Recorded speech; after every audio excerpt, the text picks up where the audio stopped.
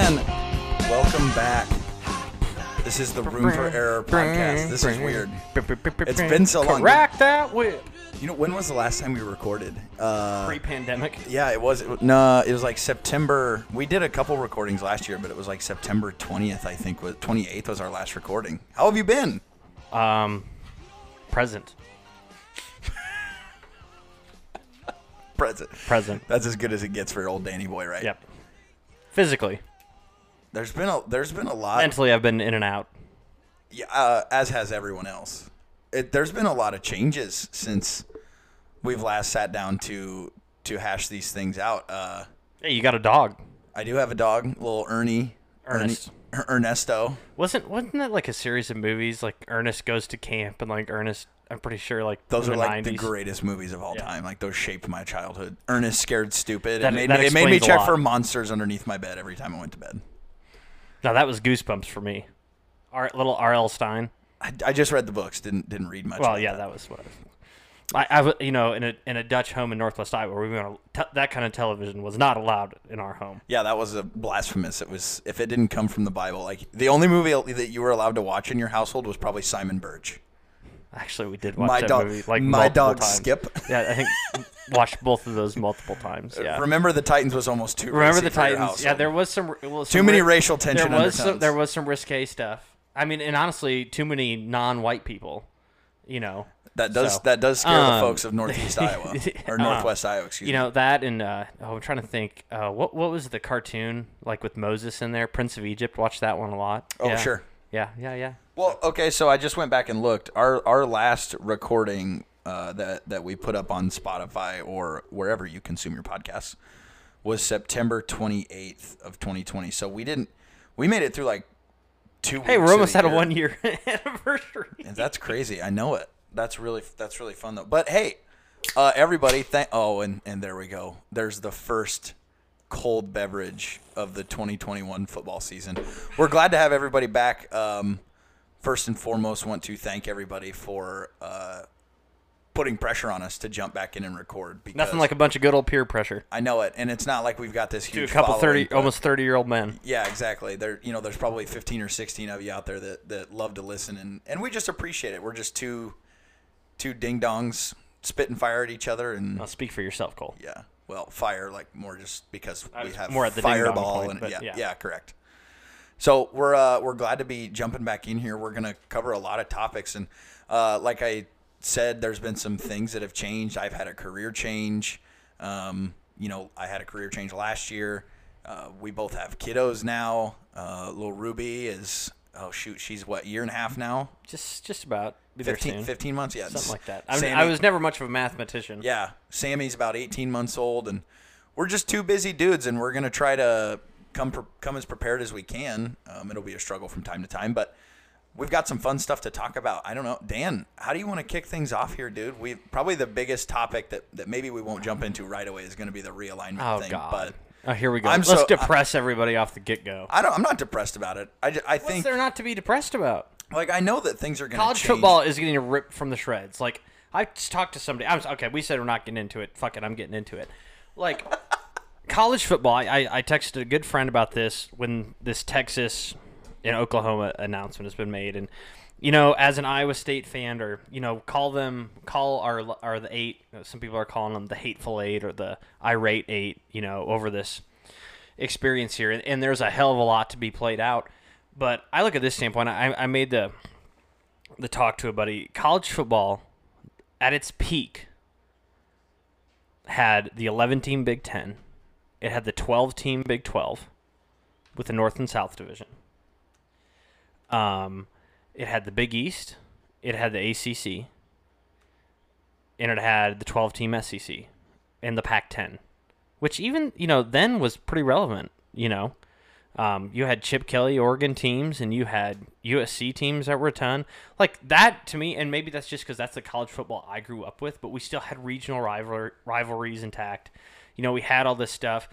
And, yeah, Iowa State, just as someone who's an Iowa State alum and fan, has been on a rocket ship to the moon, in the 10-team iteration of the Big Ten in the last 5-6 years. Excuse me.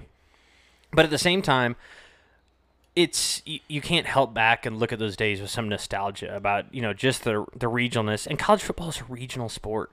Like, all these people we talk about, the SEC wants to make this mini, basically NFL light version, with all these power teams, and that's been talked around, and then, all this other stuff. And to me, like, no one's going to watch that. College football is such a regional game. And yeah, like, I sat down to watch Illinois, Nebraska's terrible football experience yesterday, but it's also a regional game. It's in a league I care about, and it's something like that. Like, I didn't give a shit about watching UCLA or Hawaii.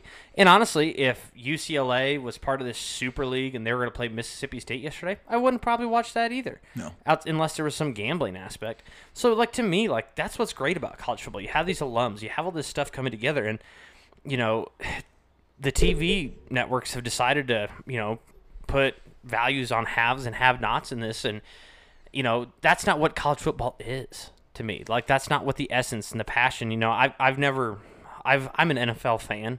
Like you said, I'm Rob Lowe with just the NFL hat on. But I've never both teams have fun. I've never had a favorite NFL team. I grew up, around a lot of Vikings fans, and I think that made me not a Vikings fan. In Iowa, we've got Chiefs fans, we've got Bears fans. There's a cat just went flying.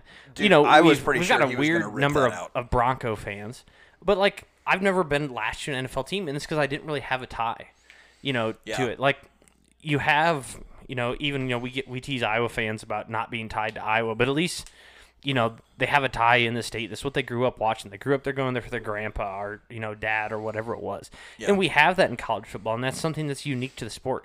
So why are we trying to alienate entire parts of the country? So soapbox, there you go.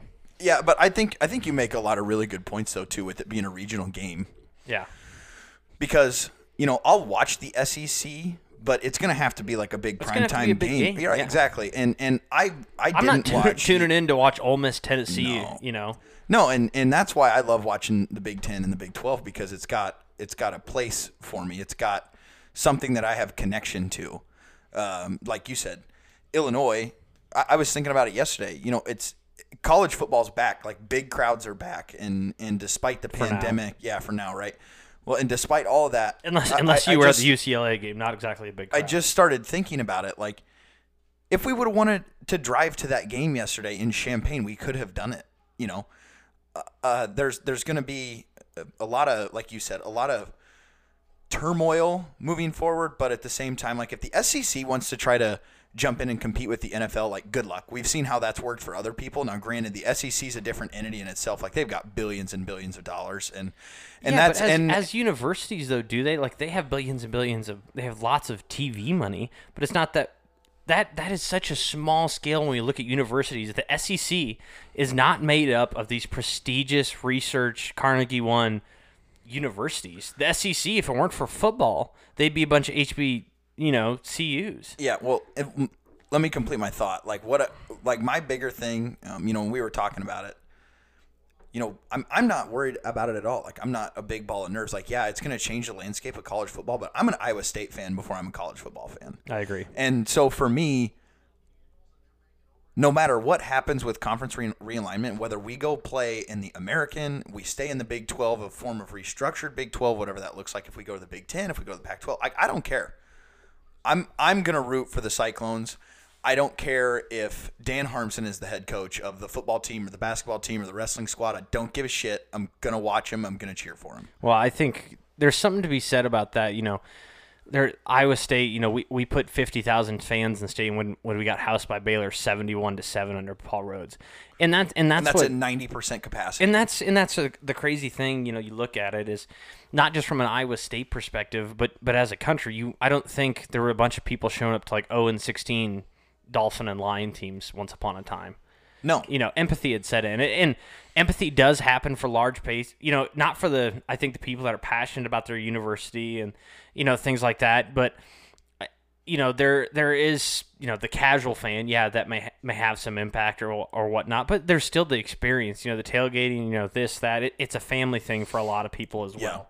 100%. I don't, outside of work, I don't have a lot of hobbies besides, catching a few Iowa State football games or things like that. And,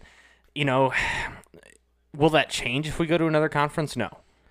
Will that change if the Big 12 becomes kind of a step down from what it has been?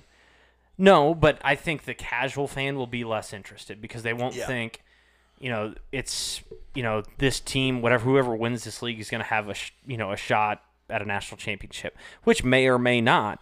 I mean, we're going to talk about the playoff restructuring in here, and I think, what could happen because of that down in a few minutes here. But for me, I think the casual fan will be affected more than me or you. I mean, I think me and you we're going to get more psyched up to watch Texas come to play than we would Cincinnati or Houston. But at the same time, like, new rivalries and new things are born all the time and things like that. And, it would be the same if we were in the Big Ten and like, oh, God, we get to play Maryland this week. Yay. Rutgers is coming to town. Rutgers, yeah. And honestly, we've watered down a lot of leagues like that anyway. 100%. And for a lot of these, Stuart Mandel and a lot of these people have been kind of not stomping on the grave of the Angry Eight. But at the same time, like, they're saying, well, these teams don't offer value. Well, I wouldn't say that. Oklahoma State has been in and out of the national conversation for the last decade. TCU has. Baylor just won a basketball national championship under Art Briles. We saw where they were. I mean, let's go back a handful of years. What started a lot of this mess is TCU and Baylor both probably had a chance to be in the playoff one year, And we've seen it. Kansas won an Orange Bowl. K-State had a 10-year period, under the last era of Bill Snyder, where, I mean, they were pretty close to playing for a national championship a couple times. Yeah. To say these schools don't have value in the scheme of things, I mean, it's such a microcosm of, where we are now, because if you would have done that 10 years ago, it would look completely different. If Iowa State retains Matt Campbell and, stays on the trend they're at now, you may say, oh, well, this, so it's hard for me to say. But I think this all kind of sucks. And I hate to sound like someone who's too conservative and set in their ways and, but college football and college sports in general, I think are so driven by emotion and tradition, and that's, that's okay. That there's nothing to be ashamed about that. Right, I agree, and that's probably where the bigger issue lies, is that they're trying to turn these collegiate athletes into professional athletes, and that's fine. Like, I think there's something to be said about the name, image, likeness, and thing, and we don't really need to get into that, but like you said, like there's so much more to college athletics that's built off of pageantry and tradition and marching bands and all that sort of stuff, and it's going to go away now, and it's just going to be a different minor league system for the NFL. And if that happens, let's pull out your magic 8-ball, and I think that seemed like the goal for a hot minute. Is we saw all these SEC's contacting Clemson and Florida State, the SEC's contacting Penn State, Michigan, and Ohio State. And the SEC is going to contact USC and UCLA, and Oregon, and they're going to pull all these brands together. Well, something like that could still happen. Yeah. We could see some retraction because, I've had long had this thought of, we saw this happen in the NFL decades ago, where basically the NFL kind of had the conference model we're on now, where each team bid out for their TV rights together, and the Cowboys were the one that wouldn't come and do it together. Well, now look at how vastly wealthy all these NFL teams are, because they bid on their rights together. And guess what? If you want the Cowboys, you also have to pay for the Jaguars, and that's the way it is. Well, if you put all 64, 65, I guess, counting Notre Dame, or 66 counting BYU, Power 5 entities together and make everyone pay through the nose, someone may not have that max revenue, but in the long run, it's going to be better for everybody. And that sounds like the libertarian in me, like that statement makes me want to puke a little bit. But at the same time, I think these schools got to realize that in the long run, everyone's going to make more money from a model like that instead of bidding out on their own. Maybe this little mini super league happens, but I think there's enough sense out there. And, we also got to look. This cat keeps grabbing my hand. Are you seeing this? Yeah, he's being a shithead. We also got to look from this standpoint of, there's so much tradition, and, I talked about without sports, some of these universities and SEC seem like HBCUs, right? And that's maybe a little bit far to say, and that's not being derogatory towards HBCUs. But at the same time, look at things like the Big Ten Academic Alliance. I mean, the Big Ten outside of Nebraska is a bunch of, AAU accredited, Carnegie One research institutions. And the money that comes from research, driven things like this and grant money that all the data and information is shared amongst the Big Ten makes TV money from football look like a drop of water. So just put it this way, Iowa State, people talk about being a possible Big Ten target down the road because it is an AAU university. And Iowa State, for not having a med school, pulls in a lot of research dollars. I mean, I think it was just around $600 million last year for not having. Most of these schools that have really large research budgets have med schools, but a lot of Iowa State's comes from ag science, but actually like energy and like biorenewables, things like that, things that the Ames Lab does has really advanced that in the last few years. So I didn't mean to hijack the whole conversation. I mean, you did, but it'll be fine. We'll get over it. And I think moving forward, we'll have more and more clarity, but, this isn't going to be an overnight thing. We're not probably going to have any more clarification on it for what's going to happen moving forward, probably till the end of the football year in the first place. So it's probably best to just not focus on it. And we may not have it till 24, 25. Yeah, exactly. The Big Ten has a TV contract that's going to end soon. The Pac-12 has a TV contract that's going to end soon. We saw 3 college commissioners sit on a stage, and they talked about this alliance this last week. And then the next day, USC and UCLA announced games are playing with LSU. So please tell me what this alliance really means. There's no monetary value assigned it. It was a handshake, and they looked each other in the eye, right? Kevin Warren. I think Kevin Warren had the comment of like his lawyer, or he had a law school professor once tell him that if you have to write something down on a piece of paper that doesn't mean anything, it was like, well, when have you ever heard a lawyer say that in history?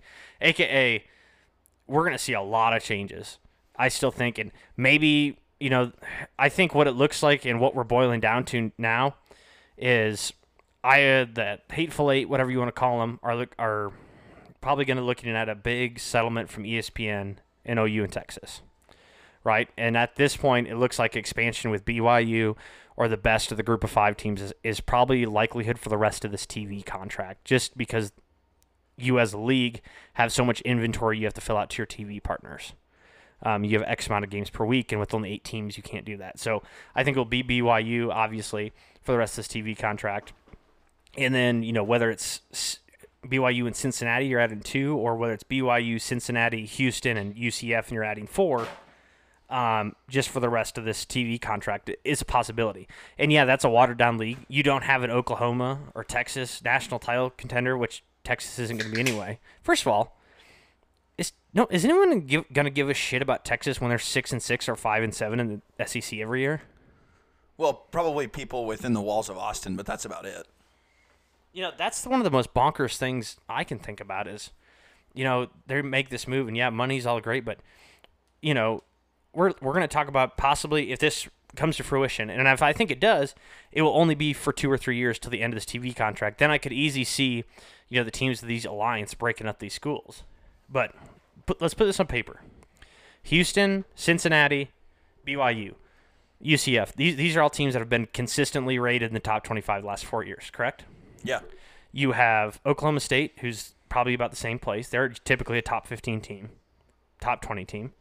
You have K-State, who has had those moments. You've had TCU, who's had those moments. Baylor's had those moments. Iowa State is in those moments right now. So while there's not a title contender in that league, I mean, that league might be the best from top to bottom in just terms of competitive, balance. I think we can easily say. And yeah, when you don't have, the Tulanes of the world to feast on and Temples of the world to feast on, it could be a bunch of 8-4, 7-5 teams. But at the same time, that's a competitive league. I still think this isn't going to come to a head until 24, 25 when all these TV contracts come up. Yeah, definitely be a slow burn type scenario. But we let Dan rant for about 15 minutes there, so we'll let him be quiet for a little bit. Where do you want to dive into first? I mean, with it being week 0 last week and watching Nebraska be the dumpster fire that they are, I think we can probably jump into some predictions on some of these leagues and talk through what we think will happen probably in just some of our local circles here, like Big 12, Big 10, and then we can jump into some NFL more stuff. national type stuff. National and then NFL stuff too. I know we texted a little bit, and you said that there just wasn't anything that you thought you'd be excited about for the NFL, and I just started rattling off like 13 different things. And maybe it's just because I'm not that big of invested in the NFL as you are either. And and granted, the only reason I like the NFL as much is because of fantasy football. If I didn't have fantasy football to go to, like I'd probably watch a handful of Chiefs games, handful of Dolphins games, handful of Cowboys games just to root against the Cowboys. But, that's about it. So, well, I know that you said you had some fun predictions, some dark horses maybe. Well, can we talk about the dumpster fire that was Nebraska? Oh, my gosh. Is Scott Frost going to keep his job? He's got to be gone. Until, Adrian Martinez's long touchdown run, I think I texted you and a couple other friends, that was Paul Rhodes' era, end of Paul Rhodes' era. Just lack of discipline. Everything. Timely penalties. Just that level of bad football. I've never, I don't think Illinois is good. I don't think Illinois is going to make a bowl game. No. But at the same time, that was tough to watch. That reminded me of, Iowa State fumbling the ball 3 times to lose to K-State that one year that got Rhodes fired. Yeah, I watched that punt returner field that ball on the 1 yard line and try to then throw it forward after he realized where he was. How do you go through a summer worth of activity, practices, 2-a-days, training, all that stuff, to then field a ball on the 1 yard line and actually what he was doing was running backwards to go catch this ball. The ball was not going to stay out of the end zone. No. And he caught it. I'd never seen anything like it. And that is just such poor coaching, such poor discipline. A kid, you can make a mistake and it is what it is. But in that scenario, that's something that you should never have happen. Right. Well, it's like you said, it's poor discipline, it's poor coaching. It's, No we've all seen lapse in judgment no matter how well your team is coached, but that was just a moment of panic. Remind me, what was that bowl game Iowa played against Tennessee? Was that the Music City Bowl there a handful of years ago? I can't remember. I think the returner did the same thing. He ran out of bounds and then pitched the ball back in bounds for some reason. So bad. It just, where did that come from? But, that was pathetic on so many levels. And I think Burt will get a handle on where things are at Illinois. And I'm not saying Illinois is going to, be at power in the West, but they're going to be, they could be at Iowa's level more years than not. They're in as fertile recruiting ground as there is in that league. Burt is an established coach who's done well in that league. And I think he's going to be a pain in the you-know-what for some of these guys. Do you want to jump in? We'll go into some of these topics. Big 10 or Big 12 first, or just go through? Well, let's start. Let's stick in the Big 10. We're here right now. Let's talk about it. I've got some fun stuff that you're probably going to laugh at me or yell at me for. I don't know. Going back to old school, writing things down. So, Big 10. I was looking at schedules, really just to start looking at the Big 10 West because that's the flavor right now, watching Illinois and Nebraska play each other. Whose sick joke was it to put that game on our first Power 5 game of the year also as well? Well, I don't know. Honestly, I wanted to gamble against Nebraska so bad, but I talked myself out of it. I just thought, there's no way in hell that Scott Frost team is not going to come out and win that game by at least a touchdown. Illinois is in a first-year head coaching situation with Brett Bielema. He's going to have to rebuild. They might be competitive, but Nebraska's going to win that game by 2 scores. Shame on me, first of all. Lost money on that, which, whatever. But I was looking at Nebraska's schedule. Dan, I'm not going to lie. I've got them winning 1 game before their October 9th matchup with Michigan. I have them 1-6. They're going to win it. They're going to play Fordham next week, and that's the game they win. If that's the case, here's the deal. You've got Trev Alberts, who is in that same era. Trev Alberts, if people didn't know, took over as the AD from UNO. After supposedly they made a play at Jamie Pollard, and he wasn't going anywhere. So anyway, Trev takes over. I think there's some pressure on him about this Frost situation because so many guys want Frost to work out, and they want Frost to be the guy, and there's still some eternal hope belief over there. But I think people are starting to see it for what it is at this point. And it's just lack of discipline, mistakes, and everything else. But at the same time, if they start 1-6, there's going to be no excuse. He'll be looking for we'll be talking about 13 wins in 4 years. That's end of Rhodes era bad. He's 12-20 right now. And somehow they keep recruiting in a top 25 level. This is insane. Which is how on earth do you put that product on the field yesterday? Right. How? Right. How? Right. Okay, so that's my first prediction here in Big 10. I've got 4 total. How many do you have? Do you have anything written down? I've got a handful written down. Throw one at me. Let's talk more. Frost is your first coach gone? honestly, just from the very, very limited time I spent diving into it, I don't know if they fire him, but I mean, he's going to have his seat is going to be red hot. My only thing about this is, I did some reading, about this. If Scott Frost is fired before January 1st, he has a $22 million buyout if he's fired before January 1st. That's so much money. $22 million? I mean, and that's on top of, hiring whatever it will take, $8-9 million to bring a new staff on board, probably 10, That's insane. That's a lot for any university, much less one with Big Ten money.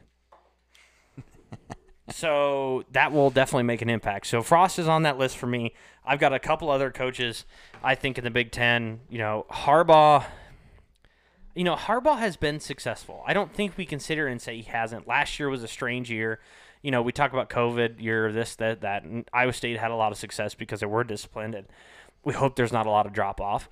But at the same time, Michigan had a bad year, but Harbaugh was like, he's been like Bo Pelini-esque at Michigan. We've had a lot of 9, a couple 10-win seasons sprinkled in there. He's been nothing if not consistent. But to Michigan, he hasn't done the one thing that matters to Michigan, and that's beat Ohio State. Correct. And it doesn't appear like that's going to happen. Now, J.J. McCarthy's coming in, supposed to be a stud. By the way, J.J. McCarthy's first offer in high school, you know who that came from? Matt Campbell in Iowa State. Okay. Fun fact. Anyway. Is this Harbaugh's last year? I mean, we saw a massive he came into a contract year. They, basically gave him a crazy incentive-laden contract that was based on X amount of years, and if they fire him at any point, they're basically going to owe him nothing. And to me, that says he's got one foot out the door possibly. It's just not working for any camp right now. Harbaugh's on that list. Another one that is really interesting for me is Brom at Purdue. And not just because it's spelled a lot like Steve Prohm, who needed to be fired, but this is a guy who was on every coaching list in the country 2 years ago when he took Purdue to bowl games and things like that. And now he's looking at, his seat's hot, if, it's warm, if not possibly hot. Like, there's a lot of interesting stuff. I mean, because remember, Louisville wanted him bad. There were a lot of people that would, and, that's an interesting place for me. And he stayed at Purdue. He stayed at Purdue, which, you know what? People have said a lot of things about Matt Campbell staying at Iowa State probably, too. Right. So, yeah. Those are kind of my coaches on the hot seat. I've got a sleeper in the Big Ten I want to talk about. And I think I've got a team in the Big Ten who a lot of people are propping up. We heard Kirk Herbstreit really sing their praises the other day, and this is not just me being a homer, but I actually do believe this. It does not take a lot of research to figure this out. First of all, my team that I think is sleeping in the Big Ten is being slept on is Minnesota. Okay, I didn't have them down, but not a great season last year, but a weird year. We talked Big Ten got a late start, COVID, games canceled. But go back 2 years, that was a team that won 11 games. I can't remember if they made it to a New Year's Six game or not, but they were a very good football team. They've got Tanner Morgan back. One thing that was kind of under the radar is Mohamed Ibrahim, the running back, led the nation in rushing, I think, the last 6 weeks of the year. I think Minnesota, for me, will push for first or second in the Big Ten West. I love that. That's fun. And I did that a few years ago, but there's a lot coming back. I really believe that a team that's gonna disappoint, and it's strange for me because we've heard a lot of fans jump on. Iowa won 6 straight games last year, but they won 6 straight pretty ugly games. Based on you ran the ball, you played good defense, your quarterback, I guess, didn't do enough to lose you the game, but he sure didn't help you win the game. Iowa comes back. Their back seven might be the best back seven of the Ferentz era. Okay, I don't think we can take that away from them. Their DBs and linebackers are very, very solid. Their special teams are very good. Their quarterback is below average. I mean, if we see the same level of he came back last year, and everybody thought Alex Padilla and Deuce Hogan were going to push him in practice, and they said they weren't good enough to move Petras off the starting job, which says more about your QB room at Iowa. I would be scared more than anything. Yeah. Because Petras, from what I've found, has not looked good. They said he has maybe more command of the playbook, but thrown into the fire and thrown into a brutal early season schedule, starting off at Indiana at home, and then go to Ames. That's a brutal start to the schedule. And the reason, I think I'm down on Iowa has nothing to do with Spencer Petras. I mean, he is what he is. Even if you get Nate Stanley at his worst production from him, it is what it is. Tyler Goodson's a good back. You've got a few playmakers. Laporta's solid. Tracy and Regini are solid. I don't know. I mean, we saw a couple of their receivers make it to the NFL that I think were more of their high-end type of guys. Iowa has to replace a lot on the offensive defensive line. Tyler Linderbaum is a stud, but a center doesn't block your defensive end. Yeah, center's going to make a lot of calls, up front. He's going to do a lot of things. But we're basically going to be breaking in a new tackle spot and both new guard spots. Kyler Scott are shot and a couple other, from what I've heard, is there's a lot more injury up front on Iowa's offensive line that's even being reported on. I think Dr. Min and John Miller both said that in their podcast last week. So I don't know where it's going to end up.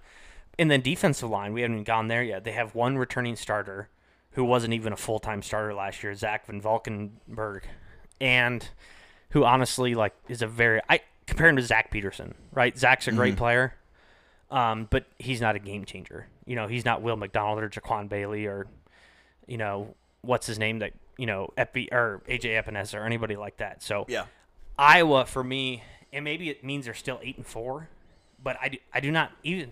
The only thing that sets up for them is after the first couple weeks, they have the easiest schedule since they've had since the 2015 undefeated regular season. But for me, I see a handful of losses on there, especially if you start off 0-2, you could see the wheels come out, very fairly. We saw them finish, was it Drew Tate's sophomore year? They go 10-2, win the Cap One Bowl, lose the entire defensive line, but bring back Greenway and Hodge, and I think that team went 7-5 maybe. Yeah. Lost to one of the directional Michigan schools. So, yeah, I don't mean to be that guy, but Iowa for me, because they're too young up front on both sides of the ball, I could see that easy happening. I've got a little bit of a different Big Ten West prediction, and I like that you're kind of going with a dark horse here, and I'll do something similar, but I've got two Big Ten West predictions here. I'm gonna go really, really bold. Really bold.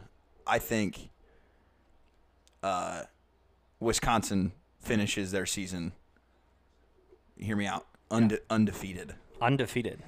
They have Penn State here in week 1 coming up on the 4th, and that's at home. Noon kickoff. And I think they're favored by 4.5, so even the Sharps like them by about a score. Okay. It'll depend. I think and this is just total prediction. I think they get some momentum by beating Penn State at home. They get Eastern Michigan the next week. They have a 2-week layoff, and then they play Notre Dame on September 25th, and then both games at home. Notre Dame and Michigan in back-to-back weeks, both at home. They're both at home though. Yeah, and so I think if they get through those first 4 games, and let's be honest, what was it, 2 years ago? Wisconsin had Michigan down by 50,000 points at one point. I think Wisconsin's got a very favorable schedule because then here's their next 3 games: at Illinois, Army, at Purdue. Then they have Iowa at home. Okay. Go to Rutgers, Northwestern at home, Nebraska at home, and on the road at Minnesota. I just think their schedule is so favorable; it sets up so nicely for them, and. I mean, they've proven in the past that they're just a steady Eddie team anyways. They're not going to probably blow a ton of people out, if ever. Yeah. But they're not going to lose by a huge amount either. And so I just think there's too much in their favor for them to not be a contender in the Big West. At the very least, maybe losing 1 or 2 games along the way. But even then, if the 1 game they lose, 2 games they lose are going to be to Notre Dame and Michigan. It's not going to affect them that much. It's not going to affect them in the Big Ten West. Yeah. So that's my other one. I'm not as high on Minnesota, although I can see your point. But I really, really like Tom Allen. I really like Tom Allen's team in Indiana. The Hoosiers? I really like Indiana this year, too. I think they'll go about 10-2 or so, 9-3. Yeah, Penix is back. Now, I think this is probably about as fun as the top half of the Big Ten West is going to be in a while. Indiana's in the East, though. Oh, yeah, excuse me. I'm sorry. That's my bad. Yeah, Indiana. So Idiot. Yeah, I mean, obviously, the Ohio State's going to win the Big Ten East, but a contender alongside of them, I think, is going to be Indiana. And poor Indiana just having to be in the same division as Ohio State when their best football teams probably ever have existed. So those are my two of my other ones. And honestly, I think I see Iowa having a pretty mediocre year. Just went through their schedule, and I don't want to be so bold as to say I only think think I see them winning 6 games, but they're going bowling, and that's not a question. But I think just with Spencer Petras not blowing the doors off, and Iowa teams go as their quarterbacks do a lot of the time, and they go as their defense goes a lot of the time. And like you said, they're breaking in a lot of new offensive and defensive linemen. Yeah. So it'll be interesting to watch them progress through the year. And like we've always touched on, Kirk never wins by a lot, but he never loses by a lot either. So they'll be in a lot of games. It'll just be a matter of how they close those games out. And I think we've seen it with Kirk Ferentz coach teams a lot is they don't play their best football until later in the season, a lot like Matt Campbell's teams do. So I think their start of the season is really brutal for that to happen. Yeah, and I mean, let's not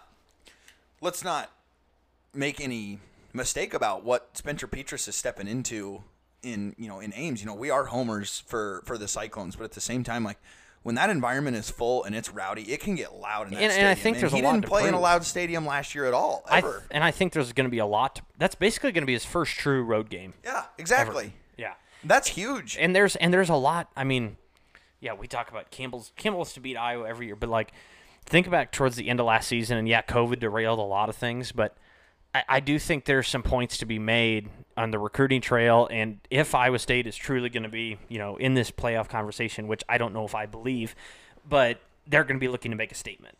And not that they won't or can't. Iowa is a disciplined football team who plays generally close games, and their defense will be good enough to stay close. Will their offense be? I don't know. Do you have some risers and fallers in the Big 12?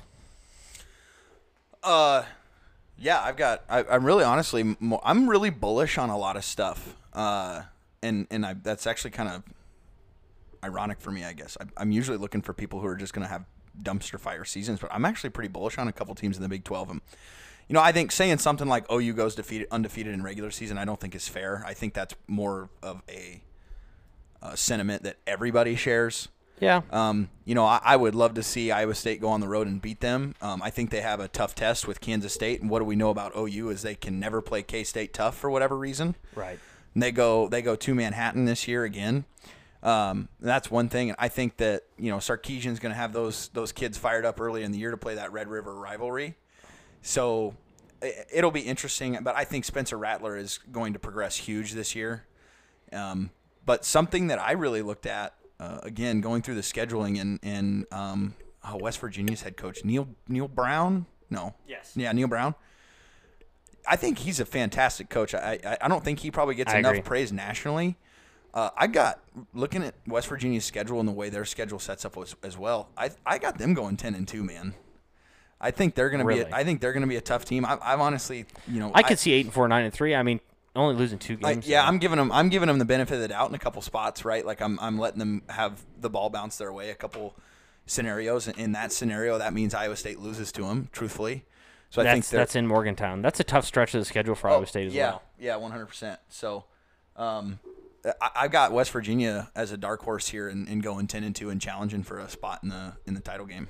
Well, it's interesting to me. I think there's certainly some validity in that statement. I think Daggy and that defense especially, although they graduated one of the Steels brothers, I think left for the NFL. But they've quietly been building a very good football program over there. They've probably got their best recruiting class ever last season. I think 10 wins might be a little bit of a stretch. Oklahoma for me, I mean, yeah, we talk about they're a national title contender for a lot of people just because they finally have a defense. And a really aggressive and a very good defense. And that was the deal, down the road. Rattler, I mean, we know how talented he is, but he's got I think maturity level, is it still there? In NIL is one thing, but we see all his logos and all this, and that was honestly what got them beat a few times last year was Rattler's maturity level. Look at the end of the Iowa State-Oklahoma game. Yeah, throws a terrible pass. He threw a couple of them right there that Hasheem Young. I mean, I think that's something that will hold them back as well as they lose quite a bit of bodies, on both sides of the lines. Mm-hmm. Yeah. Now their schedules. I mean, they got an easy. They paid Nebraska to be Alcorn State and come in and take an ass whooping. And a bunch of these other schools, but that I'm not as surefire on that as I think. I think they're going to be really good. Don't get me wrong. One team I think a lot of people are really high on that I think will disappoint, and we've done this every year. Every year we sit in here, we talk about Gary Patterson. We talk about how good TCU is going to be, how they're going to be there. I don't see it. I do not see it. Max Duggan is a stud.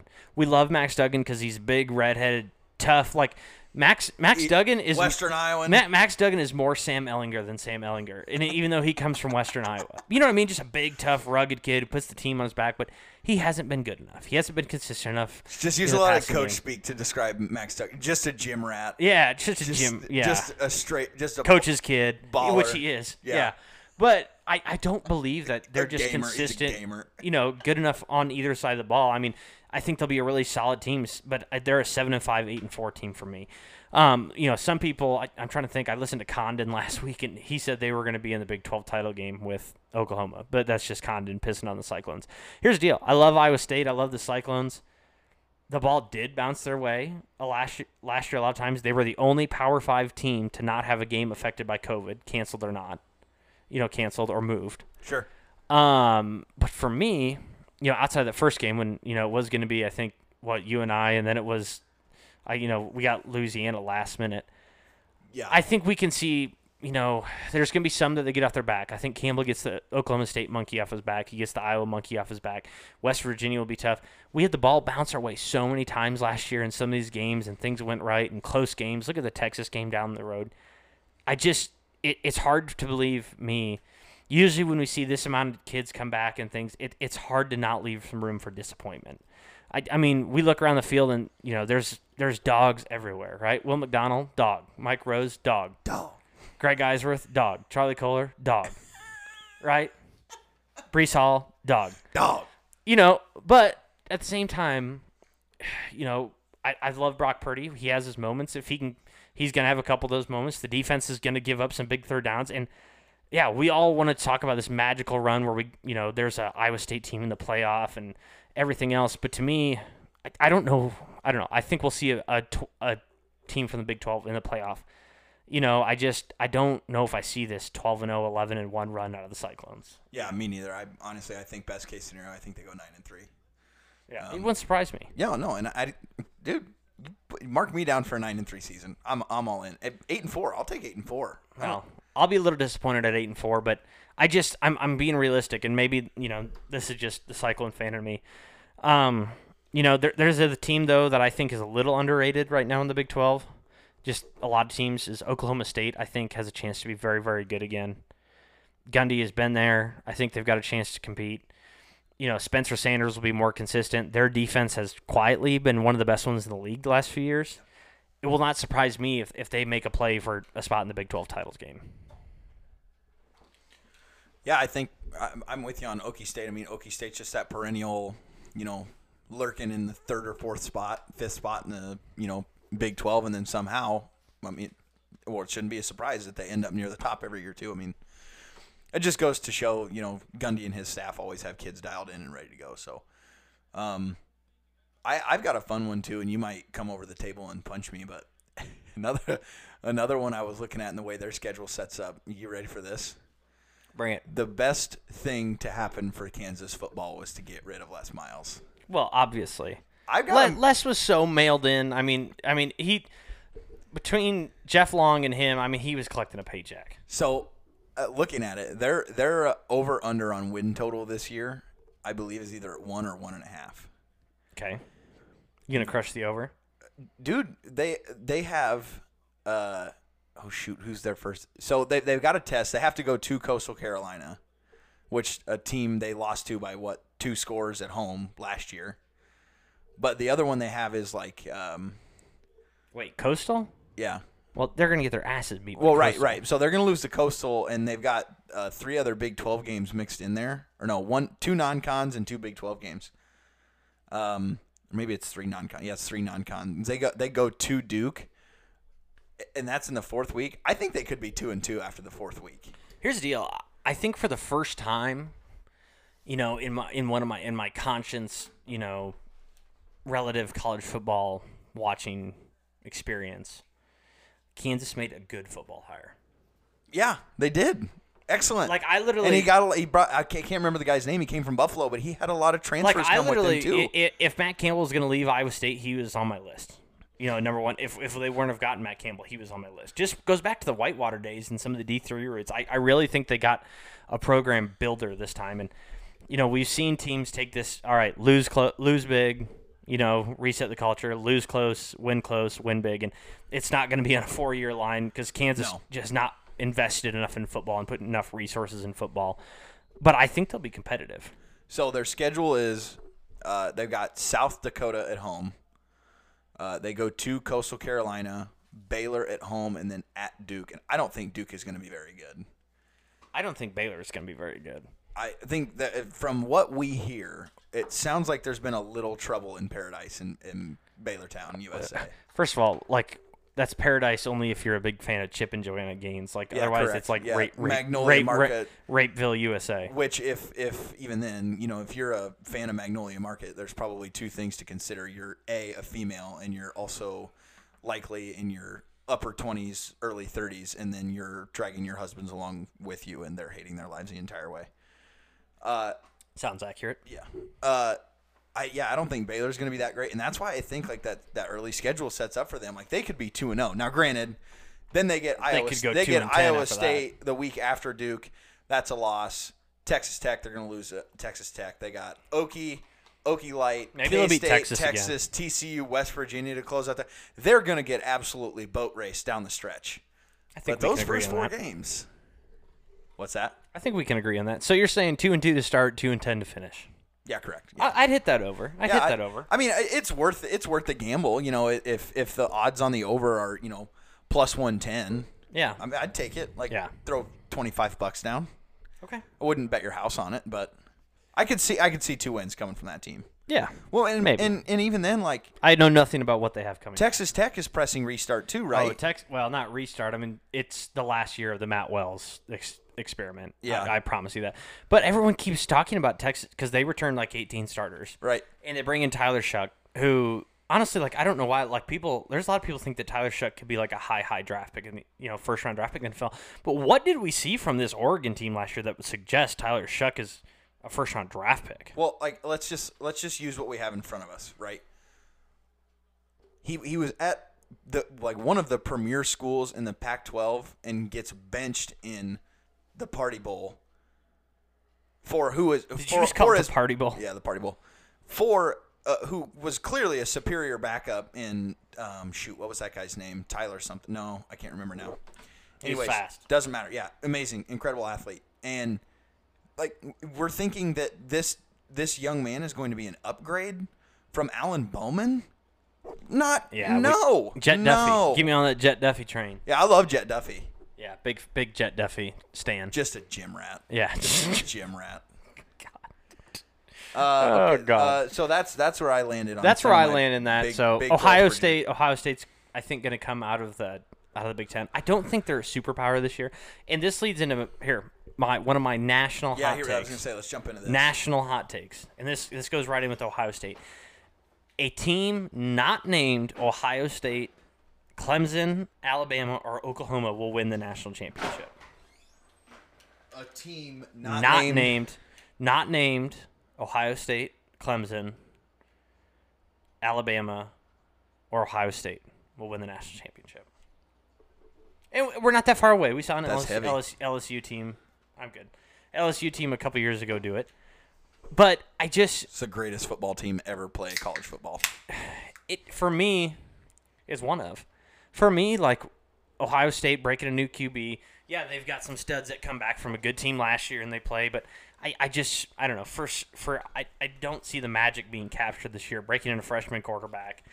Clemson is breaking a new quarterback. Alabama is breaking a new quarterback. And yeah, we haven't always seen that be a big step back. I think Georgia and Texas A&M are both going to give Alabama fits in the SEC. Ohio State is clearing away the favorite, but I think they could easily drop a couple games. Texas A&M, from what I've heard and read, outside of Kellen Mond being gone, but I read that this young kid that they're going to play at quarterback apparently is real good. Real good. Now, I got no evidence of that. Georgia is one to watch out for. I think honestly, watching that SEC East is going to be so much fun between Georgia and Florida. Yeah. Oh my gosh! You want to talk about just two heavyweights? Well, when Florida loses their first game, though, how many excuses will Dan Mullen make? Who do they play for their first game? Do we even know? I don't know. I'm just saying when they lose their first game, whenever it happens. Because what do we get? Do we get Clemson, Georgia in week 1 here? I think we get a game like that. Anyway, there's another team out here that I don't think is on a lot of people's radar that I think could quietly be a contender, a playoff contender, and that's USC. Oh, yeah, that's a good. think I like Keaton that Slovis too. is a very, very good football player. I think that team has kind of just been lurking in the shadows. I mean, they were a one-loss team going into, I think the last couple weeks of the season last year. And there was a lot of talk about a possible coaching change there for a long time, but I think that's a team that could surprise a lot of people. I like that one a lot too. I think, to me, that Pac-12, it's going to be between. It's pretty wide open. Yeah, but I think to me it just really boils down to Oregon and USC like it always does. I think, what we saw. What about the Huskies? What about the Huskies? No. Okay. No, I don't think they're gonna. I mean, they'll be good. They'll be, Pac-12's version of Iowa here going forward, which is fine. I think UCLA, is going to be a fun, trendy pick too. They'll be a fun team to watch. I mean, we just watched them beat the holy hell out of Hawaii, which isn't surprising. Yeah. Because Hawaii never knows how to play defense, and their offense didn't look so great either. But, from that jet lag, Cole. It was jet lag. Yeah, I mean, I get it. And I'm excited. I'm actually going to come back when we record here in a week or two or whatever we decide we have some time for. I'm going to come back with some serious Mountain West predictions. Oh, Big Mountain West football guy. or what about some action? Yeah. I'm not as big on Maction. I think Maction is more like watered down Big Ten stuff, which is fine. But for me, I love Mountain West stuff because those late kicks on Saturday night where I can be in bed, little San Diego State, yeah, exactly, in bed with a little glass of whiskey. Watching a 9:30 kick on the West Coast. It's just great. It's just so great. Who do we get here with some of these SEC matchups? Oh, yeah, Florida FAU. Play FAU here at 6:30 kick. That'll be a party and a half, won't it? Right. That'll be fun to watch. But the SEC is either got barn burner, great, non-con games, or they're playing Alcorn State. Oh my gosh, we get Florida and Bama early in the year too. Really? Week 4. We'll take it. Excuse me, week 3. September 18th. That's going to be a fun game. That's going to be a really fun game. We'll take it. So those are some of my national hot takes. So I love that. Those are fun. I like to be a little contrarian though. Yeah, and it's harder for me to say something like that where, someone not named Oklahoma, Bama, Clemson, Ohio State is going to win the national championship. I don't feel like that. For me, I don't think Clemson's going to be as big of a contender. I think it's going to take some breaking in with DJ. I think it's Ugalale. It's got 17 vowels in it. Yeah, it's a very Hawaiian name. I think it's going to be fun to watch them break him in. He played okay in that Notre Dame game last year. Yeah. Actually, and I'm not even okay. I think he actually played really well. Really well. Yeah. It'll be fun to see the post Trevor Lawrence era here. Speaking of Trevor Lawrence, T-Law guaranteed the starting job. Yeah, Gardner Minshew already traded to the Eagles. I didn't watch a lot of the Jags preseason game, but it doesn't seem like he was that impressive. Listen, Dan, I think that sentiment is probably popular. I don't think 99% of the world's population paid much attention to the Jags preseason game. But, I don't know. I'm just on record thinking the Urban Meyer experiment's going to fail. That's me. Yeah, actually, funny you say that. I actually did read some stuff the other day. The locker room's not super impressed. He's bringing a lot of, college type atmosphere. They're professionals. Exactly. And apparently it's going over like a turd in a punch bowl, so we'll see what happens. As we kind of move into that, actually, I want to pause. I want to make some line predictions for next week. And I did write a couple of them down just based on what I saw early, and there's four lines that I actually really like. Once again, touching back to what I was talking about earlier with Wisconsin, I think Wisconsin's going to be a challenge for the Big Ten West this year. And like I said, the Sharps have them at -4.5 right now, opening up, and that's at home against Penn State, who is ranked lower than them currently in the AP poll. To me, I think that what they're saying is that they think that they're hoping their people are probably taking that -4.5, thinking that they're going to win by a touchdown, but maybe Sharps are saying they're going to only win by 3 and trying to get in on some of that money. But I like Wisconsin to cover that spread. I think they win by 6 or more. Truthfully, I think it's going to be at least a full score game, not just a field goal. So that's kind of where I land on Wisconsin. I'm not super. I mean, I'm not telling you to bet your house on that one, but I think that's a fun line to watch. Indiana is getting 3.5 points in Kinnick this week. Ooh. I love that. Once again, replacing that defensive front.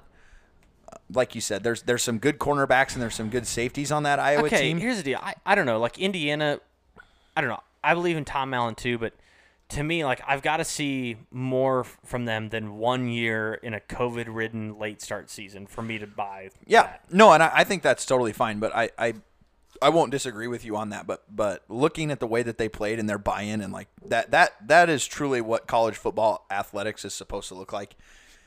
That head coach, those kids respect him so much because they know he would throw himself in front of a bus for them, and that's just what college football is all about, is like having that family atmosphere, and that's why I like college football better than NFL, but that's a topic for another time.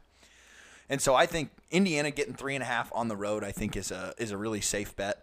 I just think that's going to be a really competitive game, and even if the Hawks win the game by 3 points, you're going to win some money there. So the next one I like is an auto fade team. I had a what? Auto fade. So means like if you take a team, one or two teams that is just they're never gonna cover the spread no matter what. And there's a couple of them. Okay. There's a couple of them that you can pick year to year. And UMass and UConn are the two auto fades. Okay. UConn lost to Fresno State I don't know what it was, by like 30 points yesterday, and the spread Fresno was 25. State's coached by a good Dutchman. Right. Yeah. Kalen DeBoer. Minus 25.5. I locked that one up. That one was easy money. Ooh. UConn didn't even have a football program last year, right? I think that's right. Yeah, they opted out. They Yeah. didn't even play. Pitt is minus 38 against UMass. I like that one a lot. That is a absolutely enormous number. But, guys, I'm pretty sure UMass would put me in a set of pads and let me play a middle linebacker. So like a 45-3 type of outcome, something like that. Oh, yeah. It's going to be huge. Yeah. Okay. So that's another one I like. And then San Jose State, plus 14 Don't hate on the Spartans. at USC. Plus 14. They're getting 2 touchdowns on the road. And San Jose State just covered a 28-point spread against Southern Utah Tech School for the Deaf and Blind. However, they still did it, still covered a huge number at home. I like the Spartans. That could be a sneaky good game, actually. I like the Spartans to go into USC and keep that close. That could be a sneaky good game. So there's my 4 quote-unquote locks. Well, we got Wisco minus 4.5, Indiana plus 3.5, Pitt covering All right, huge we number gonna do, minus we gonna 38, we gonna San do Jose State plus 14. Those are my 4 locks. Are we gonna do a bet on this one? Yeah, do you like some of those, or do you want some different ones? Give me Iowa to cover the 3.5. Okay, yeah, I dig that. That's fun. Yeah. Okay, you heard it here first, folks. Yeah. I mean, we can, moving forward, I mean, we can talk a little bit more here about NFL and storylines we like to see, but truthfully, we're far enough away from the regular season that maybe we'll just save it for next time we record, because we've seen the NFL, and I probably pay closer attention to it than Dano does, but we've seen injury-laden teams so far. J.K. Dobbins, I'm pretty sure, tore his ACL yesterday.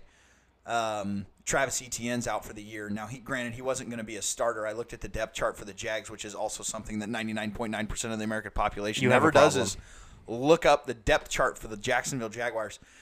He was listed as a second string behind the Orrs in the first string. It was Emmitt Smith or Deion. Why was I want to say Jackson Sanders? Like he's not even a fucking running back. And so I think he was going to get some significant snaps. I would be willing to bet probably going to be in a punt returner role.